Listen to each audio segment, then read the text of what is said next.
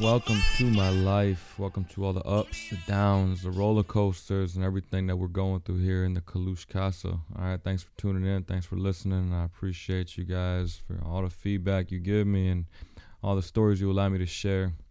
All right, enjoy. Here you guys go. What everybody wanted. All right, what everybody's been asking for. And, all right. August 16th. So before I can talk about August 16th, I got to tell you about August 15th. Actually, maybe a little bit sooner than that, or a little earlier than that. Me and Amanda weren't seeing eye to eye. A lot of pressure going on with us as far as my upcoming move to California by myself, right? Because I was going to go to California for 8 months, and the ship I was going to get stationed at was going to get home port Japan. So she didn't want to uproot the family and take away from the support system that we had over here. And I understood that, right? It's tough, but we were just going to make it work, right? Flying back and forth between here and California and then from here in Japan. And, you know, that pressure that dynamic put a lot of pressure on our marriage. And things weren't easy. So we had a couple falling outs in July and in August. And it got to the point where I needed to breathe on one of these days, right? I need to leave the house. So I left the house on the 15th, and I went over to Ava's Godfather's. And I stayed there just because I ended up going through a bottle of tequila and crashed on the couch. And I get a phone call at 5 o'clock in the morning on the 16th. And Amanda asked me, Fadi, do you want a divorce? And I responded, I don't know. Those were the last words I got to say to my wife. And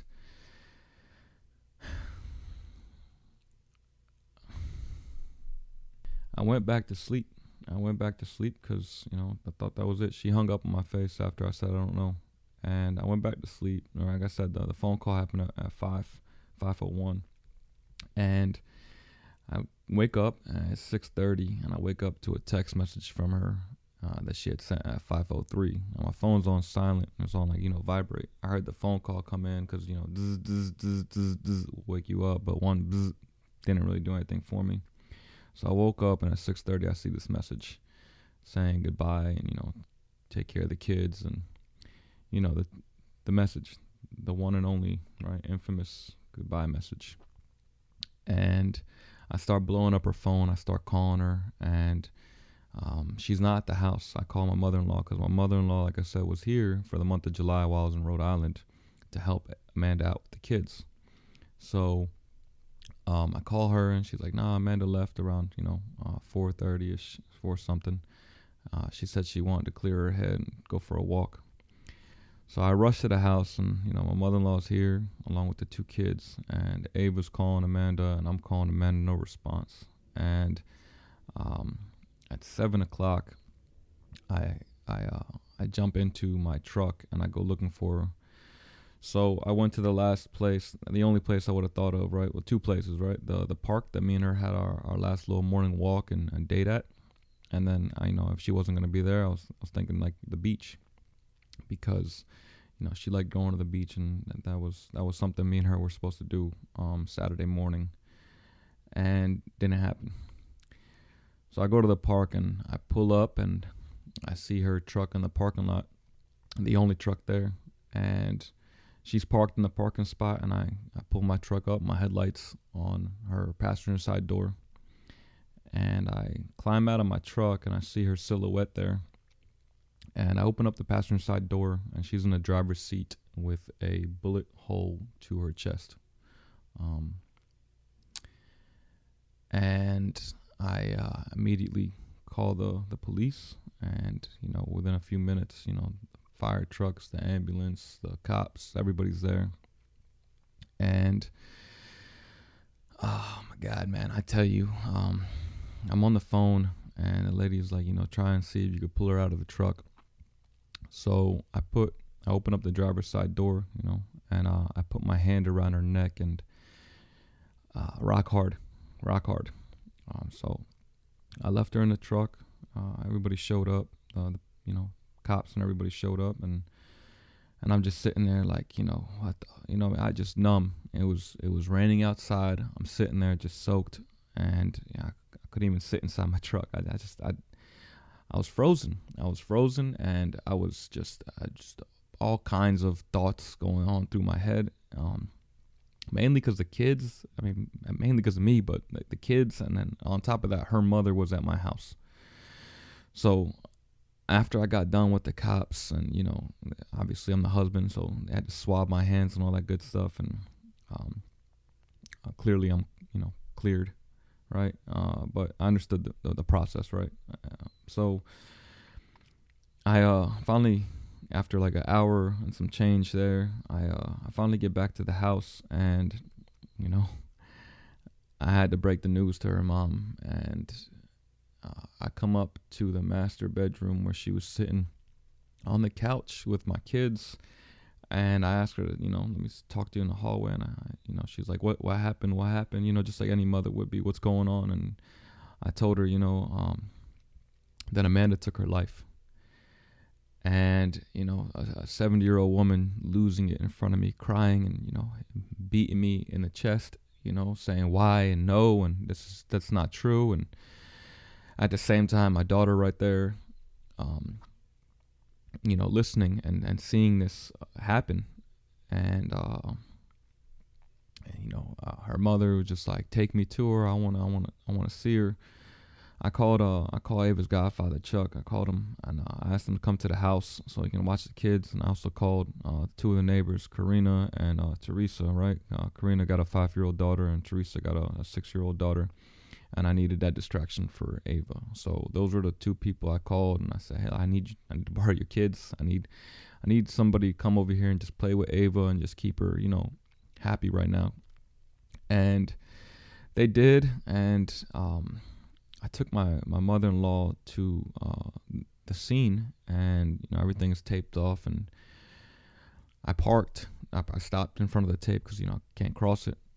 She jumps out of the truck, and all these cops like come rushing over to her and just say, no, you can't see her, and she just she's just she's losing it, she's lost it. She has 2 kids, both of them, Amanda and Nikki, and twin sisters, and had lost her husband a few years back. So that's it. Kids were everything to her, kids and now grandkids. And man, I felt so much. And they tell me to take her back to the house, and I do, and I take her back to the house, and looking back right now, I'm so happy that she didn't get to see Amanda the way I had to last year. And we get to the house and start calling family, and family flies in from Canada, from Toronto, and from California, and they drive down from Pennsylvania, and just everybody's at my house. Like, as far as my neighborhood goes, everybody's at my house and dropping food off and just being neighbors and stuff. And I'm just bombarded with people and bombarded with everything. And I don't know what to do.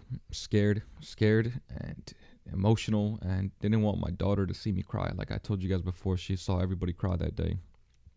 And it was a wild day. And I had to start something that I didn't know, what it was. Like, I wasn't prepared for this. Nobody was prepared for this. Nobody was expecting this. And no fight that me and Amanda had ever had would have ever, hinted at anything like this. And I just, I'm confused. And now here I am 3 months later, still confused. But I know one thing, right? And I know when we had Ava, she had really, really bad postpartum depression. And we mitigated that as best we possibly could. We were very new to the whole thing. We were new to the parenthood, new to the hormonal changes. And I didn't see those signs this time. And I think that's why I beat myself up so much about it. I didn't see it, and had I had seen it, I wouldn't. The things that we had argued about in July and August were so petty, so petty. It was nothing. It was literally nothing. We didn't even have a fight on Saturday about anything. It was just a difference of opinion on on nothing. You know, I don't know how else to say it like that, but that's what it was. And you know, they take her body away, and they take her stuff, and I'm dealing with the detective that's working this time scene, whatever you want to call it. And at the same time, you know, now I'm in the middle of transitioning between commands, and you know, that's why I said the Navy, you know, they provided so much cushion for this blow, and I owe them so much. Along with the people in my life that responded right away like that. And, you know, there was people from Philadelphia that wanted to drive down right away. There was people from everywhere that just wanted to come out, and I had to tell them to stop. And at one point in my house, there were just so many people in my house. And, you know, I got a newborn baby and an elderly mother-in-law, and, you know, COVID was still a thing, you know, not for, whether you believe in it or not, you know, I just didn't want to take any chances. And I don't know, man. To this day, I still can't, you know, put my head around how I stayed standing on both feet that day. But that week, you know, once again, can't give her a proper viewing, a proper funeral, even though, you know, we both requested to be cremated in our will. You know, I couldn't go through the proper, you know, steps after you lose somebody, because the state was on lockdown, the military restrictions were still there. And I'm sure everybody would have understood, but at the same time, like, you know, how much risk am I willing to take around my kids and everything like that? So, you know, I chalked it up to just, you know, the family members that were here that flew in, and I dropped my daughter off with Karina, and we went and had a what they call ID viewing. So it's like a 15-minute viewing, no embalming fluid, and we put her to rest a few days later, right? Had to go pick her up 24 hours after the cremation to pick up the urn, and you know, that was the last drive me and her took together, and now she sits in the office. And I tell you guys, man, it's a terrifying. It was a terrifying day, and that was the start of all this roller coaster that became my life. And you know, it just that's I don't know. I haven't even gone back to that park, you know, and we used to go to it all the time. I used to go fishing over there. There's a little dismal swamp over here, 5 minutes outside my neighborhood. And I'm hung up on that too, right? So when I left the house, Amanda, you know, kicked me off our security system cameras. So when I got access back to the cameras, I looked at the time. She left the house, you know, so peacefully looking, and she didn't seem like she wasn't crying. She wasn't upset, nothing. And she walked out the back door. She had her purse in her hand, and she only carried a purse when she carried her gun. So it was 4:40 in the morning she left, and the park is 5 minutes outside of our neighborhood, literally 5 minutes outside of our neighborhood. And she called me at 5:01, sent the text message at 5:03. So like 20 minutes of like, what were you thinking about? What was going on through your head? Like, how much pain were you in? You know, just goes over and over in my head, along with that last sight of her, you know, and the last feel of her as well. And that's what happened, you know, that's what happened to her. And, you know, afterwards, like I've been telling you guys, these months have just been just wild and crazy. Those weeks that happened afterwards, you know, the neighborhood was dropping off, you know, food, breakfast, lunch, and dinner every day. It was really nice. Some of those neighbors fallen off and start treating me differently for whatever reason. And like I said, I understand people grieve differently, but you know, we got one neighbor that you know, got a younger daughter, and I reached out saying, you know, you guys, a little play date, like for the kids, not me, but the play date. And just after, it just seemed awkward. It was just avoiding me, even though we live right next to each other. And you know, whatever, man. I don't know. People change. This situation changed my life. This changed the comfort in my own house. This changed the comfort in my neighborhood. And yeah, I mean, that's what happened, guys. That's I know everybody's been asking or wondering, and you know, I've alluded to it a little bit, and I'm just hung up, man. I'm hung up in this world that we live in, where, you know, everybody's right there at your fingertips with whatever smartphone you have, or you know, whatever social media platform you have. Everybody's like, you can contact everybody and anybody, And for you to feel alone like that, I feel so responsible, yo. I feel so responsible that she felt alone. I don't know what she was feeling. I feel responsible for, you know, I mean, I don't know. She knew where I was at. She could have just came to the house that I was at. She knew where I was at. And I'm just like, why didn't she come to me? Why didn't she come to me? Why didn't she talk to me? Why didn't she want to just talk to me face to face? Why didn't she just ring the fucking doorbell, knock on the door, call me, and then tell me to come out front? Or just came inside, It was a mutual friend. It wasn't nothing like it wasn't like a man. I don't know. I don't know. I got no idea, man. Still got no idea. I'm lost of words for all this stuff. This little segment has been probably the hardest so far for me to just talk about. So I hope you guys appreciate it, and I hope you guys understand why I feel the need to talk about a lot of this stuff that I'm about to talk about. And hopefully you guys watched or listened to the first few episodes before this one. But we're gonna do this, guys. We're gonna get through this together. All right. If not, I'm gonna get through this one way or another. I'm gonna get through this with my kids. All right. I got a lot of reason to get through this, and we're gonna try and push past. And thanks for tuning in, and talk to you guys soon. All right. Love you. Keep pushing. Stay strong.